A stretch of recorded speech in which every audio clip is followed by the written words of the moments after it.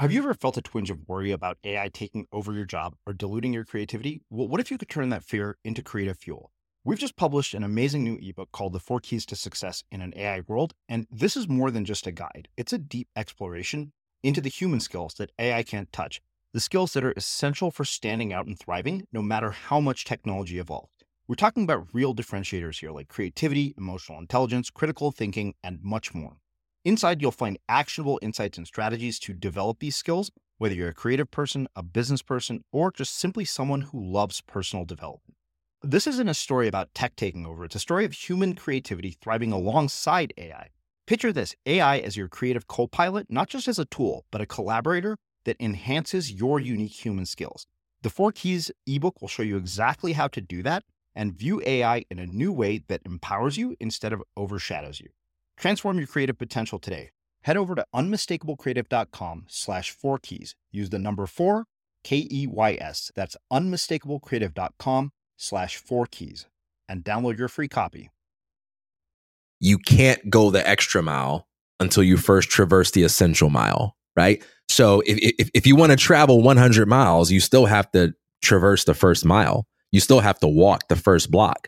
So I don't see the idea of starting small as something that is mutually exclusive with going big. In fact, I see it the other way around. The people who get stuck in life are not the people who start small. The people who get stuck in life are the people who don't start at all because they're too busy condemning themselves for not being able to do the ideal version on day one. I'm Srini Rao, and this is the Unmistakable Creative Podcast, where you get a window into the stories and insights of the most innovative and creative minds who've started movements, built thriving businesses, written best-selling books, and created insanely interesting art. For more, check out our 500-episode archive at unmistakablecreative.com.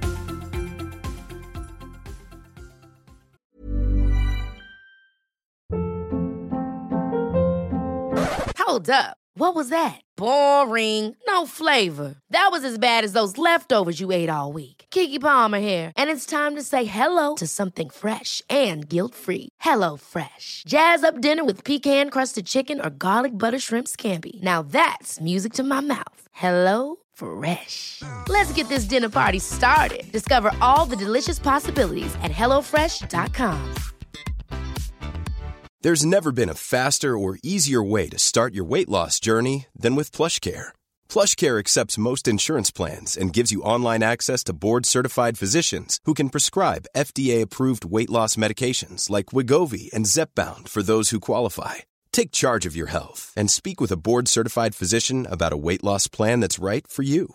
Get started today at plushcare.com/weight loss. That's plushcare.com/weight loss. plushcare.com/weight loss. Quality sleep is essential. That's why the Sleep Number Smart Bed is designed for your ever-evolving sleep needs. Need a bed that's firmer or softer on either side? Helps you sleep at a comfortable temperature? Sleep Number Smart Beds let you individualize your comfort, so you sleep better together. J.D. Power ranks Sleep Number number 1 in customer satisfaction with mattresses purchased in-store. And now, save 50% on the Sleep Number Limited Edition Smart Bed for a limited time. For J.D. Power 2023 award information, visit jdpower.com/awards. Only at a Sleep Number store or sleepnumber.com. Cool fact, a crocodile can't stick out its tongue. Also, you can get health insurance for a month or just under a year in some states. United Healthcare short-term insurance plans, underwritten by Golden Rule Insurance Company, offer flexible, budget-friendly coverage for you. Learn more at uh1.com. Many of us have those stubborn pounds that seem impossible to lose, no matter how good we eat or how hard we work out. My solution is PlushCare. PlushCare is a leading telehealth provider with doctors who are there for you day and night to partner with you in your weight loss journey. They can prescribe FDA-approved weight loss medications like Wegovy and Zepbound for those who qualify. Plus, they accept most insurance plans. To get started, visit plushcare.com/weight loss. That's plushcare.com/weight loss. As creators, we're always on the move. Whether it's a live podcast event, a pop-up shop, or a workshop, we're constantly interacting with community, and that's where Tap to Pay on iPhone and Stripe comes in. Imagine this. You're at a live event, a listener loves your merch, or a participant wants to sign up for your course on the spot. With Tap to Pay on iPhone and Stripe, you can accept their payments right there and then, right from your iPhone, so there's no extra hardware or no delays. Total game changer. It's not just for creators. Any business owner can do this. It's about making transactions smoother and much more personal, growing your business in your way. We've been using Stripe for our products and courses for a long time, and now with Tap to Pay on iPhone, you can take your business to the next level too. So visit stripe.com/tapiphone to learn more. Remember, folks, with Tap to Pay on iPhone and Stripe, your business is always at your fingertips. TK, welcome to the Unmistakable Creative. Thanks so much for taking the time to join us. Oh man, thanks for having me. Yeah, so I came across your story because somebody on your team wrote in about this book that you guys wrote, Freedom Without Permission, which I thought was really interesting. But I think your personal story resonated with me a lot as well. You know, people always ask me, how do I choose? And I'm like, well, something about that person makes me curious. I don't always know how to identify what it was, but something about it was like, oh, yeah, I definitely want to have this conversation. But before we get into all of the work that you do, I want to start asking, where in the world did you grow up, and what impact did where you grew up end up having on the choices that you've made throughout your life and your career? Sure. So I grew up in Chicago, Illinois, and I am the son of a pastor.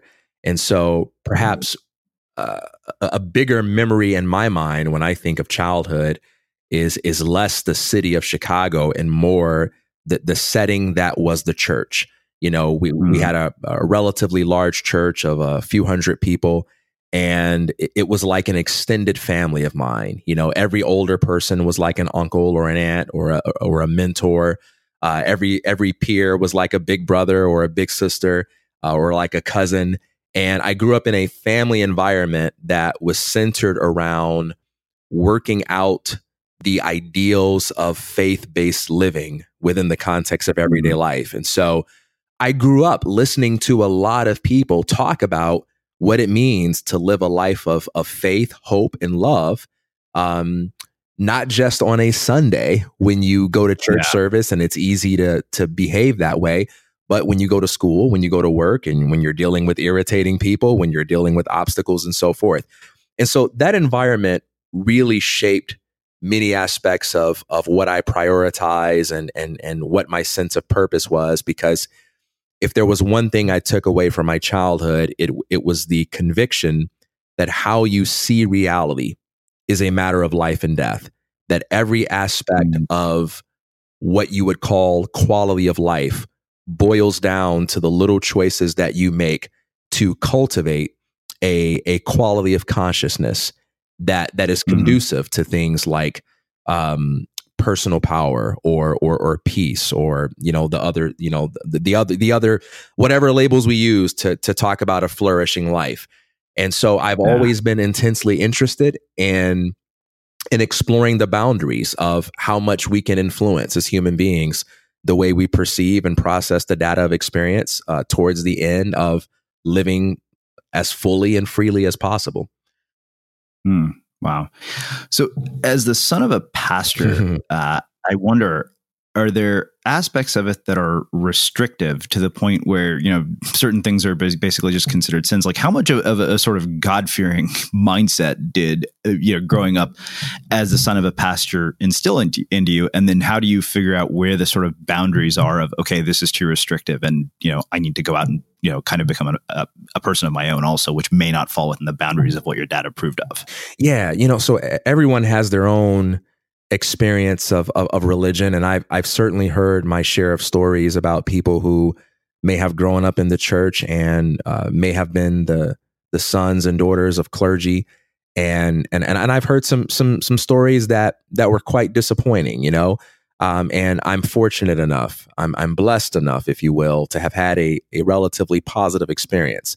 Not a naive, idealistic experience, but a very positive one. My parents were not legalistic parents. They focused more on God consciousness rather than sin management. They focused more, one of the earliest lessons I learned about the biblical concept of sin, for instance, is that the word sin means to miss the mark. It doesn't mean smoking a cigarette. It doesn't mean drinking a beer. It means to miss the point of life. It means to be a person who overlooks the most significant fact about life, and that is you have the power to impact the world, that you are not just here to breathe up the universe's air and to take up space, but that you're actually here to make your presence felt, to live purposefully.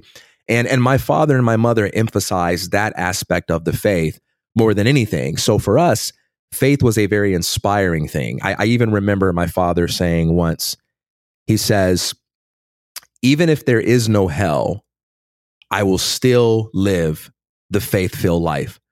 And what he meant by that was his lifestyle wasn't driven by fear. It wasn't driven by the idea that one day he's going to die and have to answer to an angry God. But his life was driven by the sense of inspiration that comes from saying that I am unique, that I am here for a purpose, and that I have something to offer to the world, and that the greatest source of fulfillment comes in discovering what that is and living that out. So that's the sort of context that I came from. If I can share I did not anticipate going into the Bible or things like that, but I can share a Bible story that I heard as a child that had a really big impact on my life, my faith, and it perfectly captures the way that I was raised. So there's a story in the Bible of a prophet Elijah, and there is a king that is the enemy of Elijah's nation. And the king is constantly plotting together with his military to overthrow Elijah's nation. And because Elijah is a prophet, he is able to anticipate the king's plans beforehand and inform the military of his own nation. And one day, the king of the enemy nation gets so angry by this that he brings all of his men together, and he says, there must be a spy among us, because every time I come up with the plan, it leaks and they find out about it. They know exactly what we're going to do ahead of time. And one of his men said, no, it's not a spy. It's the prophet Elijah. He has the gift of seeing, and he's able to hear the very things that you whisper in your bedchambers. And so the king then says, okay, here's what we got to do. We got to kill Elijah. And so he sends his army after Elijah, and Elijah's servant sees the army approaching their home, and he runs and gets Elijah, and he's afraid, as anybody would be in this situation. And he says, Elijah, there are men that are coming to kill us. And Elijah looks and he says, greater is the number of those who are with us than the number of those who are with them. And Gehazi's confused by this. And at that moment, Elijah says a prayer for Gehazi, and he says, open his eyes that he might see. And at that moment, Elijah's servant Gehazi sees an army of angels encamped about the military men that are coming for them. And in that moment, his fear subsides and his heart is filled with faith and with courage. Now, I don't care if you accept that story as being literally true or a metaphorical, but there's a very profound message there. Elijah had faith not because of a sense of religious duty. He had faith because the way he perceived reality made it impossible for him to react to his challenges in any other way other than through courage. And his servant Gehazi was filled with fear, not because he was trying to be a jerk, not because he wasn't working hard enough, but because the way he saw reality made it impossible for him to feel anything other than fear. And those are two fundamentally different ways of living. We can approach life by way of faith or by way of fear. We can be driven by faith or driven by fear. And what determines that is the way we see reality. If we see reality as one that is fundamentally against us, opposed to us, we live a fear-based life. When we see reality as one where there are greater possibilities than the things that we are conditioned to believe, there are greater possibilities than what might be obvious, there are greater possibilities than the status quo, we are filled with the kind of hope and inspiration that characterizes the entrepreneurs and the artists and the innovators who bring new possibilities into existence. So for me, faith is not about trying to go around making people feel guilty for how many sins they're committing, nor is faith about me trying to count how many times I made a mistake on a given day, nor is it about going to church and checking things off my list so that I can feel like I've been a good boy for attending Sunday school or showing up to mass on time. Faith is about living with a sense of possibility. Faith is about recognizing that there is always more to reality than that which strikes me as obvious. And when you live with that kind of conviction, what else can you be other than a creator? And is that not the message of the Bible, to be in the image and likeness of the creator, to be creators ourselves? That's what faith is to me. That's what I was taught growing up. Wow. Amazing. So I wonder, you mentioned about the things that we're conditioned to believe, and I wonder about the time that you grew up in and the area you grew up in, particularly as an African American. What are the things that people are conditioned to believe, or what were you conditioned to believe about race, about culture, about background, about status? And what were the people in your neighborhood where you grew up conditioned to believe? Yeah, man. So, I kind of have an interesting background when it comes to race. So I grew up in Chicago, Illinois, and lived in an all-black neighborhood, attended an all-black church, and the only white people that I saw were people on television for the most part. I mean, there was an occasional school teacher who was white, but definitely no white people in my neighborhood. But very early on, around the age of 13, my family and I moved to the western suburbs, a small town in Illinois called Westchester, and everything flip-flopped. I went from not seeing any white people unless I turned on the television to being around mostly white people. All my classmates were white. Everyone in my neighborhood was white. I think there was one other black kid, not in my family, one other black kid at the school. And we still had church services throughout the week that we go through where I would get my weekly dosage of black folks. But it was kind of a culture shock experience for me, man. And this happened, when I was in about like the 6th grade. And that was a really tough period of my life because at that time, I really didn't have much of a basis for seeing things through the lens of race. But I was thrust into a situation where at a very early age, I was forced to confront all sorts of racial issues that many people my age, or many people who have the luxury of only growing up in one demographic, don't have to wrestle with until later on in life. So, for instance, when you're 13, 14 years old, the hormones start kicking in as a young boy, and you experience what it's like to be attracted to people for the first time, right? So for me, unlike the typical teenage boy, I didn't just get to experience attraction as a purely romantic thing where, oh, I just like that girl. I experienced it as a very complicated thing. Like, oh, I like that girl, but she's a different race than me. Is that okay? Is that good? Is that bad? Would anybody else have an opinion about that? Is that okay for me to talk about? Do I need to tell my parents that I like her? Would I need to have a conversation with her parents about it if I were to date her?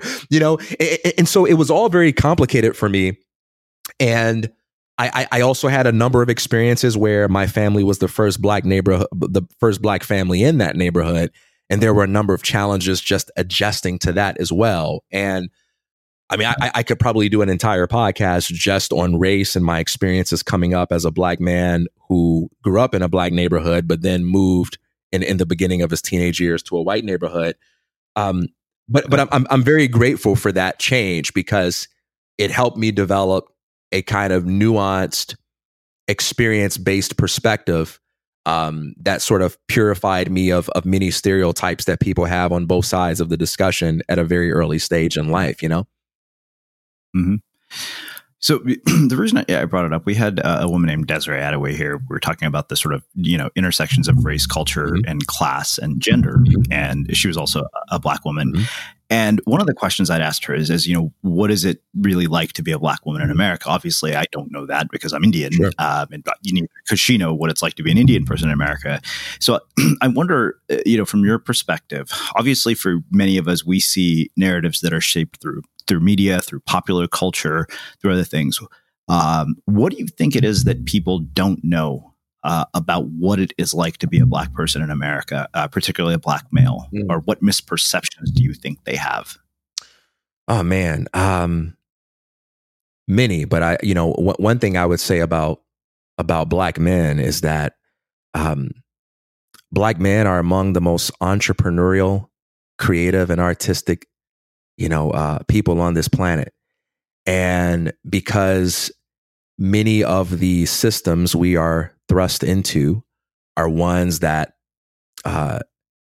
are not optimized for us, or there's systems where we don't always fit in. Black men are often disregarded as just being, a bunch of lawless, criminal people who are just, who don't know how to live orderly lives, or don't care to live orderly lives, that were uncouth, and that were uncontrollable, that were wild. And I think that's a misunderstanding. I think there's something in the spirit of Black men that is made to be nonconformist, that is made to be a rebel in the most awesome of ways. And I think, when we look at criminal statistics, for instance, and we make generalized observations about Black men, I think it's easy to look at that on the surface and say, look at these stereotypes over here. Look at these guys just being wild and violent and dealing drugs. And what I see creators with an immense amount of entrepreneurial potential, but who have not yet discovered or been taught of a context where they're optimized to thrive. You know what I mean? Yeah, absolutely. I think that's something, that's not typically regarded. Another thing too, man, is that every Black man I know loves his children. And, there's kind of like this stereotype of, Black men like to, they don't take care of their children. Black men just knock people up and then they run in the opposite direction. You've got the, I would say that's another stereotype that bothers me, that's based on misunderstanding. I think when you look at some of the political issues, the economic issues surrounding things like child support, and what happens when people are late on payments or fail to pay, the self-defeating nature of the system makes it impossible for a lot of the Black men who truly do love their families and want to provide for their families. Makes it very difficult for them to do that. So I think that's just another area where, if I'm on topic, if we're talking about stereotypes of Black men that I think are untrue, or things about Black men that aren't quite known. Yeah. It's interesting because I've had people from every ethnicity and walk of life here. And, in the last 3 weeks, I got to talk to a guy named Chris Wolfson, who basically came out of a life sentence, wrote this brilliant book called, My Master Plan. Yep. And I think one of the things that struck me so much about that conversation was that the role that the environment that he was in played in putting him where he was at. And he said, this is a system that is set up for us to actually have it puts us way more at a disadvantage than the average person in a lot of ways because of this context. And so I wonder, you had mentioned that they need nobody showed them a better context. So one, how do you create that context? More importantly, what is it that causes the people who do transcend that to come out of it? Because, I know from having seen even when you look at documentaries about the favelas in Brazil, right, they often say these kids only see two paths. It's either become a professional soccer player, right, or become a drug dealer. And I feel like that's often a similar narrative that's passed on to young Black kids in very, low income communities here in the United States. Correct me if I'm wrong, by the way. I'm just making that assumption. Yeah. And so I wonder, one, why is it that some people transcend that? And how do you undo this cycle that is created by a system that was not even put there by these people who are trapped in the cycle? Yeah. So there are two grounds upon which this battle has to be fought. One is you could argue the political battle, or maybe the systemic battle would perhaps be a better word. And then the other is the individual battle. So when I talk about the political or systemic battle, what I mean is making efforts to actually alter systems that disproportionately disadvantage certain people. So I think taking a look, for instance, at the war on drugs, I think the war on drugs has done far more damage to Black communities than drugs themselves.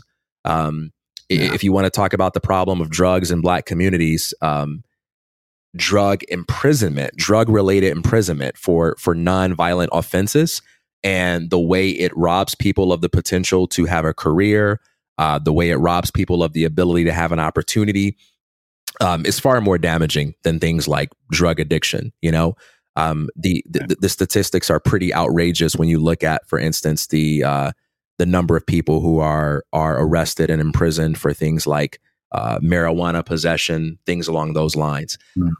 Additionally, there are problems in education. If you look at the public schooling system and the way schools are financed, the way teachers are incentivized to go into certain neighborhoods to teach, the quality of education that people are getting in the compulsory school system, I think there are problems there that are worth looking at. One of the reasons why I'm so passionate about education is because I do believe that education is the answer to every problem, but I completely disagree with the status quo assumption that education is to be equated with school, that Right. education is a broader category into which school fits.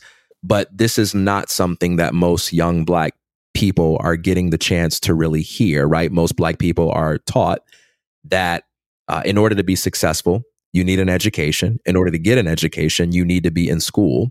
And if you are not succeeding in the way that you need to succeed in order to be a good student, then something is wrong with you and you're doomed to failure unless you can conform to that system. And I don't think that system is optimized for the entrepreneurial spirit at all.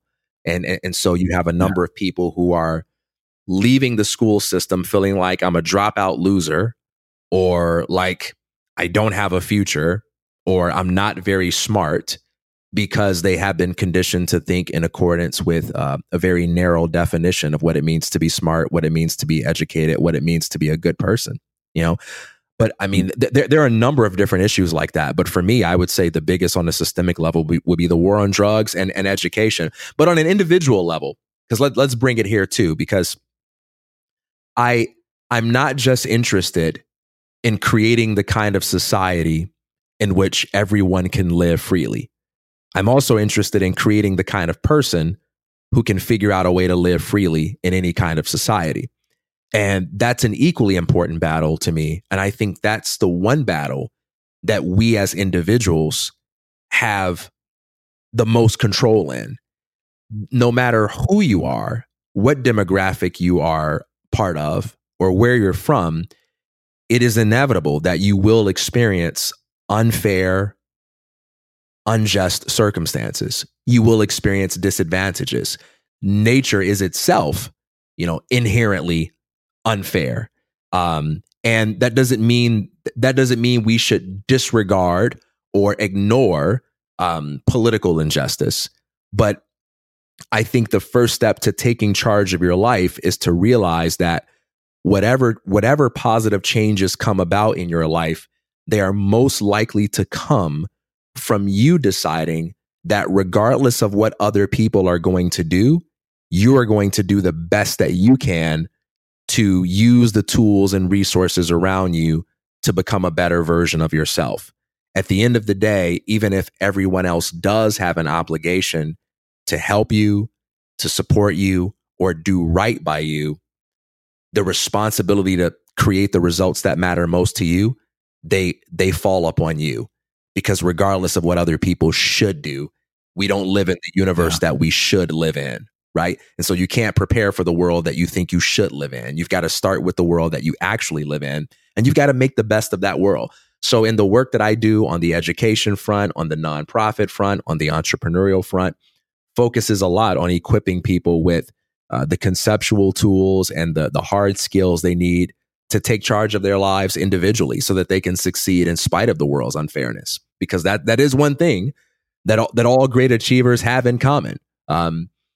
They have some help, they have some support, but they also have the creativity and resolve to figure out ways to get ahead in life in spite of the fact that there's unfairness and that there are disadvantages. Does that make sense? Mom deserves the best, and there's no better place to shop for Mother's Day than Whole Foods Market. They're your destination for unbeatable savings, from premium gifts to show-stopping flowers and irresistible desserts. Start by saving 33% with Prime on all body care and candles. Then get a 15-stem bunch of tulips for just $9.99 each with Prime. Round out Mom's menu with festive rosé, irresistible berry chantilly cake, and more special treats. Come celebrate Mother's Day at Whole Foods Market. Ever catch yourself eating the same flavorless dinner 3 days in a row? Dreaming of something better? Well, HelloFresh is your guilt-free dream come true, baby. It's me, Keke Palmer. Let's wake up those taste buds with hot, juicy pecan-crusted chicken or garlic butter shrimp scampi. Hello Fresh. Stop dreaming of all the delicious possibilities and dig in at HelloFresh.com. Let's get this dinner party started. Burrow is a furniture company known for timeless design and thoughtful construction and free shipping, and that extends to their outdoor collection. Their outdoor furniture is built to withstand the elements, featuring rust-proof stainless steel hardware, weather-ready teak, and quick-dry foam cushions. For Memorial Day, get 15% off your Burrow purchase at burrow.com/ACAST and up to 25% off outdoor. That's up to 25% off outdoor furniture at burrow.com/ACAST. Hey, it's Ryan Reynolds, and I'm here with Keith, co-star of my upcoming film, If, only in theaters May 17th. Do you want to tell people the big news? All right, I'll do it. Sign up now and you'll get unlimited for $15 a month and 6 months of Paramount Plus Essential Plan on us. MintMobile.com/switch. Upfront payment of $45 equivalent to $15 per month. Unlimited over 40 gigabytes per month. Face lower speeds. Videos at 480p. Active Mint customers by 531.24 get 6 months of Paramount Plus Essential Plan. Auto renews after 6 months. Offer ends May 31st, 2024. Separate Paramount Plus registration required. Terms and conditions apply if rated PG. Quality sleep is essential. That's why the Sleep Number Smart Bed is designed for your ever-evolving sleep needs. Need a bed that's firmer or softer on either side? Helps you sleep at a comfortable temperature? Sleep Number Smart Beds let you individualize your comfort, so you sleep better together. J.D. Power ranks Sleep Number number 1 in customer satisfaction with mattresses purchased in-store. And now, save 50% on the Sleep Number Limited Edition Smart Bed for a limited time. For J.D. Power 2023 award information, visit jdpower.com/awards. Only at a Sleep Number store or sleepnumber.com. As creators, we're always on the move. Whether it's a live podcast event, a pop-up shop, or a workshop, we're constantly interacting with community, and that's where Tap to Pay on iPhone and Stripe comes in. Imagine this. You're at a live event, a listener loves your merch, or a participant wants to sign up for your course on the spot. With Tap to Pay on iPhone and Stripe, you can accept their payments right there and then, right from your iPhone, so there's no extra hardware or no delays. Total game changer. It's not just for creators. Any business owner can do this. It's about making transactions smoother and much more personal, growing your business in your way. We've been using Stripe for our products and courses for a long time, and now with Tap to Pay on iPhone, you can take your business to the next level too. So visit stripe.com/tapiphone to learn more. Remember, folks, with Tap to Pay on iPhone and Stripe, your business is always at your fingertips. Oh, yeah. Yeah, absolutely. I mean, I think that one thing that has been really interesting for me, just as I've listened to you talk, is about this whole idea of reality and the boundaries of it, particularly because we're having a conference called the Architects of Reality in April of 2020. So I've been thinking about this whole idea of the fact that a person's reality is malleable, but the problem is we start to see reality only as malleable when it happens in these huge ways. And in my mind, I'm like, the moment you make one small change to your behavior, you've just proved to yourself that reality is malleable. So I wonder why you think that some people see reality as fixed and others actually see it as malleable. Yeah, I mean, that's a tough one. Martin Seligman has done a lot of interesting research on this, and Daniel Gilbert as well, out of Harvard University, and the work they've done on positive psychology, where they've identified a number of different trends in how people think when they function in a more pessimistic way versus those who function in a more optimistic way. So, for instance, people who tend to be optimistic tend to use temporal language, like "I screwed up," which refers to a past event, versus "I am a screw up," which is sort of like tenseless, and which is about my state of being rather than my circumstances. And so they've done a lot of interesting research to kind of distinguish, what separates one group who's more likely to achieve from groups that are less likely to achieve. But how people come to be that way, I think it's a very complex subject that, I don't claim to be an expert in. I think there are a lot of different explanations: biological, psychological, sociological. What I like to focus on is meeting people where they are and saying, hey, regardless of the background that molded you and shaped you into the being that you are today, how can we build on the very best that is within you to help you get to where you want to be. You know, I remember Zig Ziglar told the story of how someone gave him directions to a party, and he followed the directions, and he felt like he was getting turned around. He didn't know where he was. And so this was in the age prior to GPS. And so he pulls over and he goes to a gas station, and he shows them the directions, and they say, "Oh no, that's all wrong." And they pull out a map and they said, "You actually got to go down this street, and then you make a left at this street. You go down a few miles and you'll be right there." And he says he got back in his car and he went the way that the man with the map told him to go, and he got there on time. Now, here's the question. Was it his fault that he got lost? No, it wasn't his fault that he got lost. Somebody gave him a bad map. Somebody gave him a bad set of instructions. Well, why did they do that? You know, were they maliciously trying to deceive him? Were they sincerely mistaken? I mean, who knows? Who knows how much of that information we can know? But here's what matters. What matters is that he has the opportunity in the present to live according to a different map. And what's he going to do with that opportunity?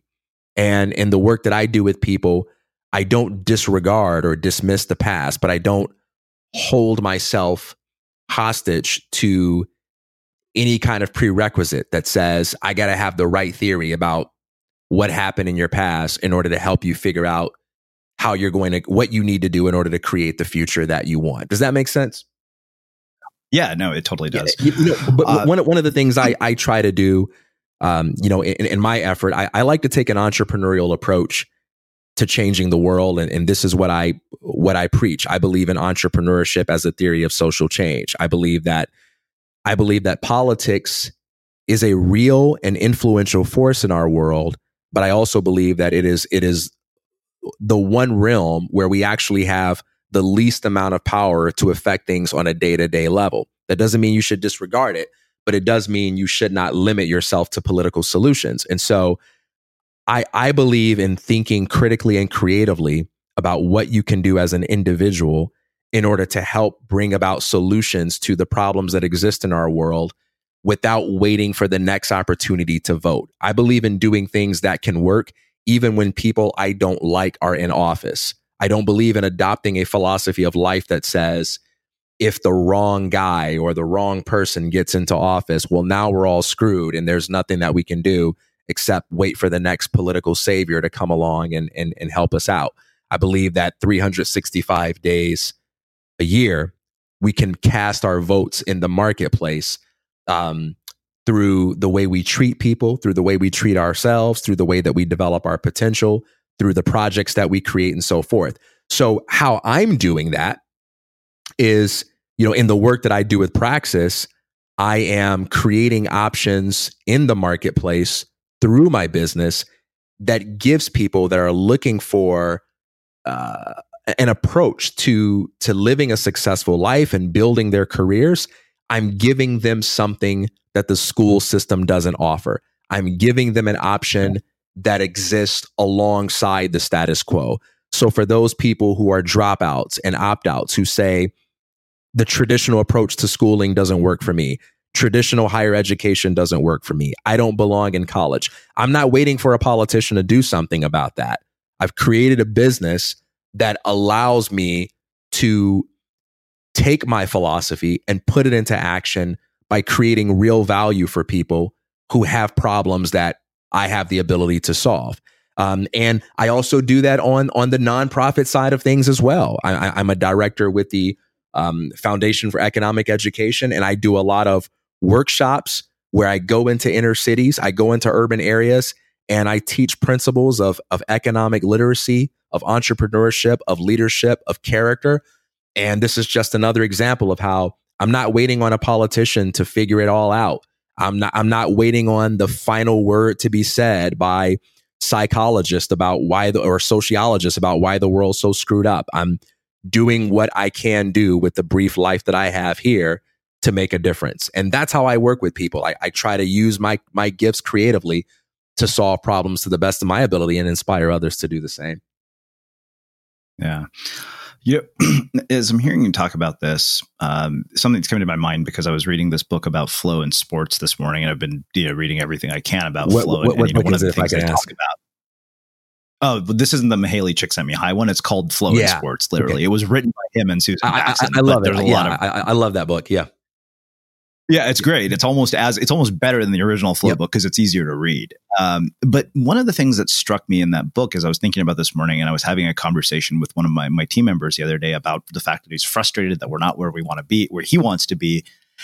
And so much of what they talk about in that book is focusing on today, right? Focusing on now in terms of, and I've seen how transformative it is that, if you're only focused on today, like you can do extraordinary things today. But so often we're so focused on the future that today suffers as a result and we don't do shit because of it. And I wonder how you balance the ambition to accomplish future goals with the presence to actually, do something worthwhile with your life today. Yeah, it's interesting. So I just recently shot a video that I'll be releasing pretty soon from a series I'm producing called Revolution of One. And the name of the video is called Non-Zero Days. And it's about this very concept.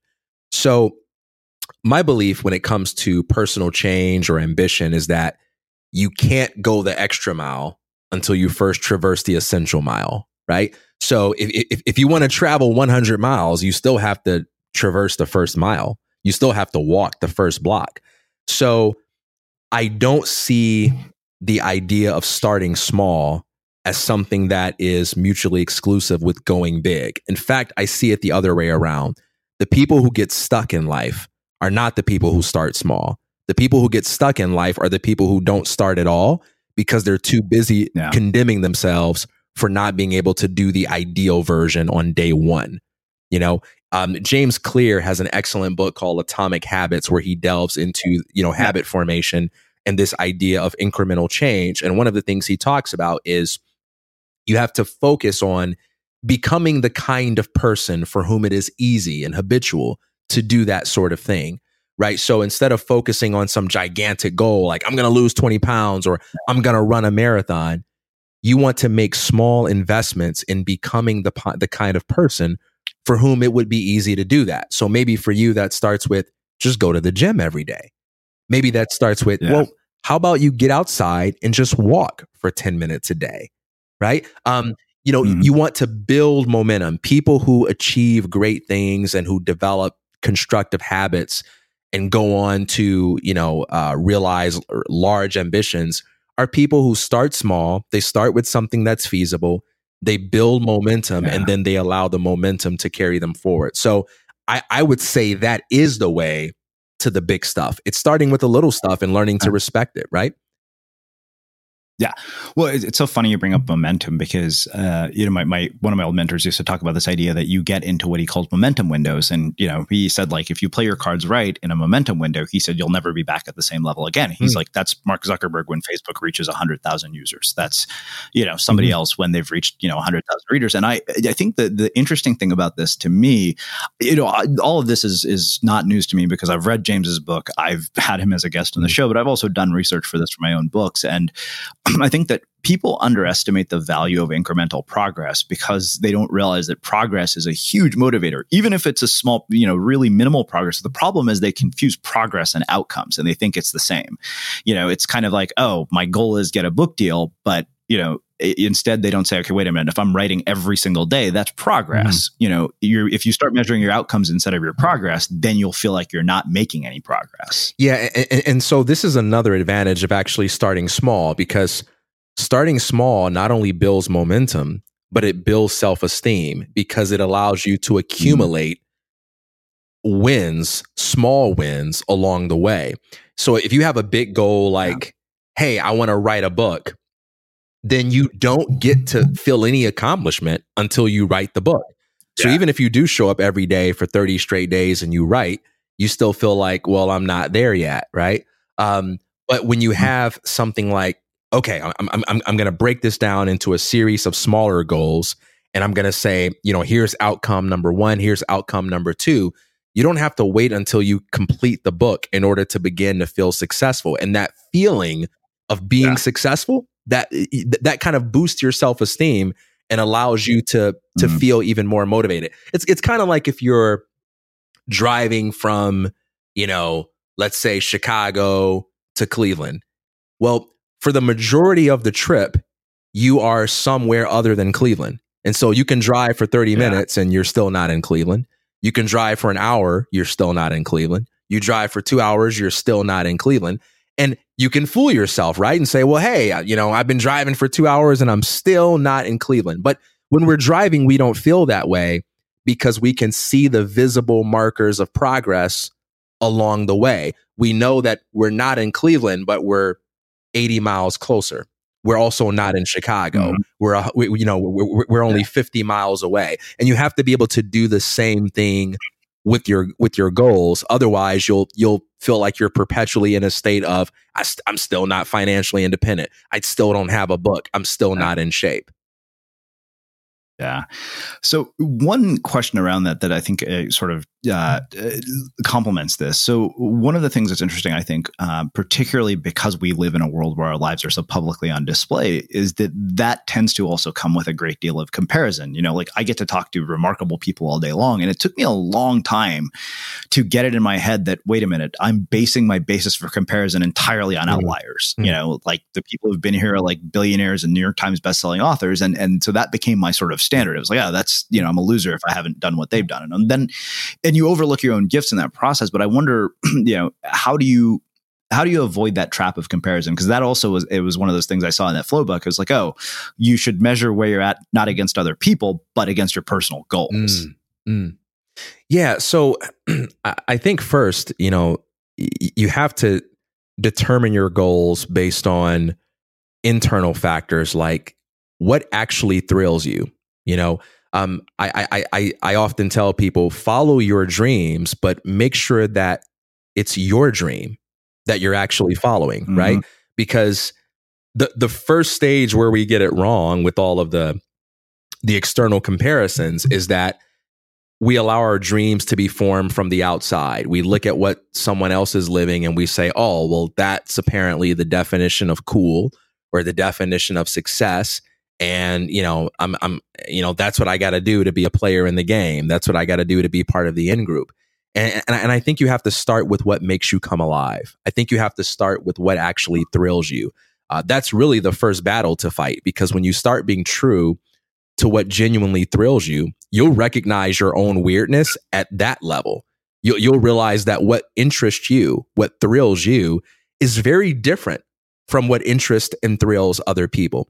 But if you're loyal to that, if you're faithful to your own curiosity, to what uniquely charges you up, then it'll be a lot easier to not compare yourself with other people, because you'll be going down a path for which there is no template, for which there is no comparison. It's not that you'll be the best in the world at X, but you'll be the only person in the world that's even interested in X, because you're so loyal to what uniquely turns you on and fires you up. Does that make sense?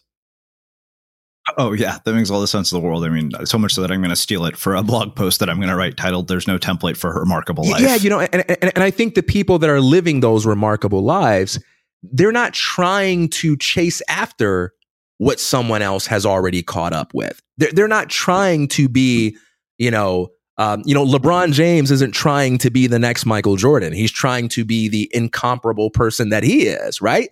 And the person who comes after him won't try to be the next him. They'll try to be the next something else. The people that we compare ourselves to and who make us feel so bad about ourselves when we use them as the definition of success, these people aren't trying to be a second-rate version of anyone else. These people are dialed into a unique vision that you would have to be them in order to see. And that's what you have to find for yourself. Yeah. Wow, man, you are full of all sorts of poetic nuggets. This has been really, really awesome. So I have two other questions for you. So this is a Ryan Holiday question that I realized that I'm going to steal for every interview, because I thought it was really an interesting thing. He had this post on Medium titled "The One Question That Will Change Your Reading Life." And I thought, you know what, I should ask everybody to interview this. What's one book that changed your life? Oh, man. The hardest thing about this is just picking one. Yeah, I know. Trust me. I have like 600 on my shelf. So I get it. So I have to overcome my personal insecurity about ever repeating myself. There's a book that I talk about a lot, and anyone who knows me is going to feel like I'm being a broken record, but I'm going to go with Metaphors We Live by George Lakoff and I forget his co-author's name, Mark Johnson, George Lakoff and Mark Johnson. And the premise of the book is that it is not merely the case that language is metaphorical in nature, but that thought itself is metaphorical in nature. We do not merely speak in metaphors, but we also think in metaphors. And the language that we use to describe the world reflects a way of thinking that actually alters the way that reality shows up for us. So language is not neutral. So I'll give an example. He uses in his opening chapter what's called the argument as war metaphor. And he talks about how whenever we describe arguments, we use the language of warfare. So we say things like, she knocked down my argument, or he defended his position. I conceded her point. They're attacking my arguments, right? And then Lakoff invites you to ask yourself, how does it actually feel to be in an argument with someone? It feels like a war, doesn't it? Now, if you look at the literal definition of an argument, the literal definition is simply a set of statements in which some of the statements known as premises purport to demonstrate the truth of one of the other statements known as a conclusion, or it is a conversation about such statements. But there's nothing about the definition of an argument that makes it necessary for us to experience it as a war. But why do we experience it as a war? Because the linguistic and conceptual apparatus that we use to think about arguments and to talk about arguments is one that makes that necessary. So the metaphors that we use are the metaphors that we think by are the metaphors that we live by, because they shape and structure the experience itself. And so if you want to alter the way the world is showing up for you, you have an opportunity there to tinker with the metaphors that you use to talk about things and think about things. So what happens to your experience of arguments if you look at them as a kind of dance, or you look at them as a kind of game? That's not just a sort of, how do I put it? It's not a word game. It's a thought game. It's an experience game. And when you begin to experiment with different ways of talking and thinking, you open up new vistas of possibility in your own life. So that's a book that really delves into that. It's a very philosophical book because one of them is a philosopher of language. The other is a cognitive scientist. And it gets a little heady at points, and it's not even written as a self-help book, but it's got a lot of implications for anyone that's interested in personal development. Big impact on my life. That's a hell of a pitch for a book. Like, you sold me on it. That's going to be next on my Amazon list. So I have one last question for you, which is how we finish all of our interviews, the Unmistakable Creative. What do you think it is that makes somebody or something unmistakable? What is it that makes someone unmistakable? The willingness to own their mistakes as a part of their unique brilliance and beauty.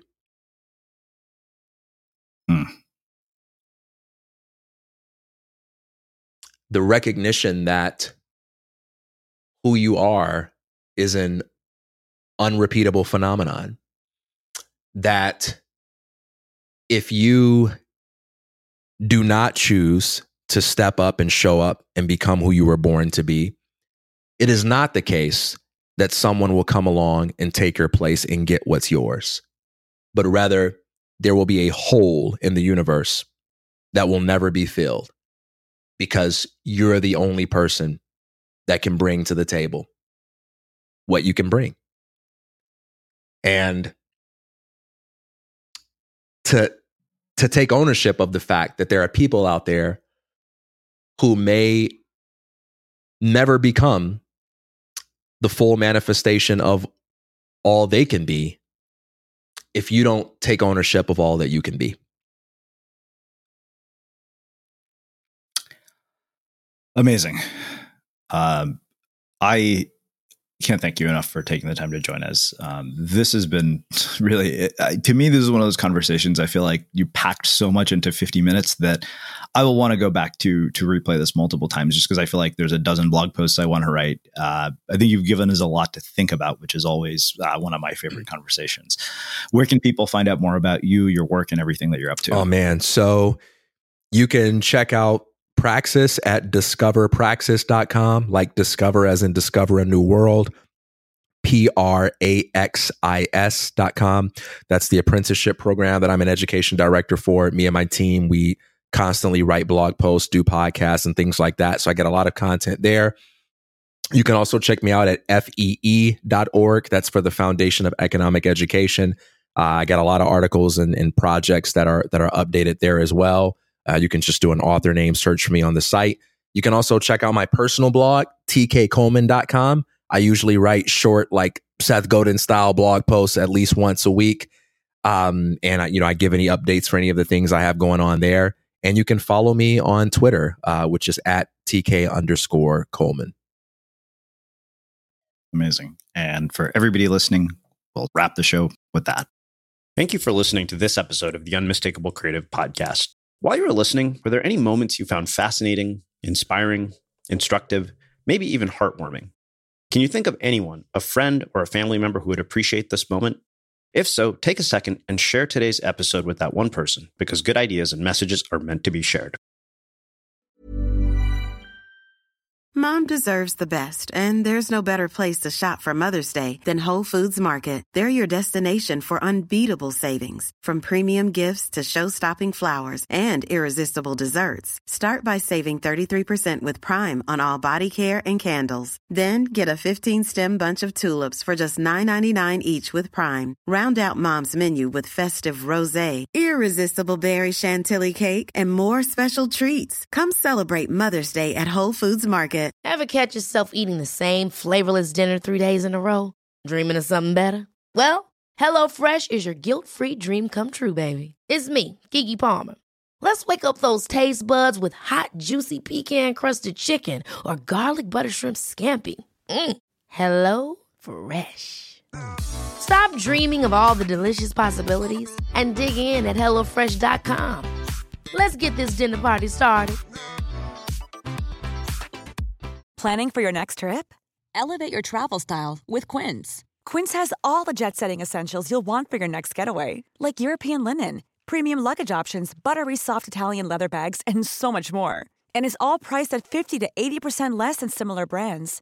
Plus, Quince only works with factories that use safe and ethical manufacturing practices. Pack your bags with high-quality essentials you'll be wearing for vacations to come with Quince. Go to quince.com/pack for free shipping and 365-day returns.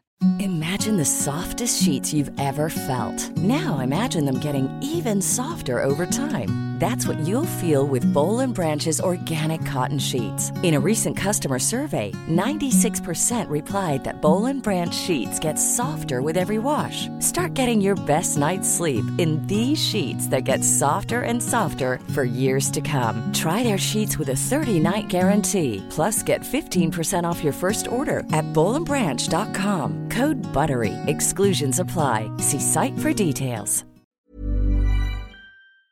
Have you ever felt a twinge of worry about AI taking over your job or diluting your creativity? Well, what if you could turn that fear into creative fuel?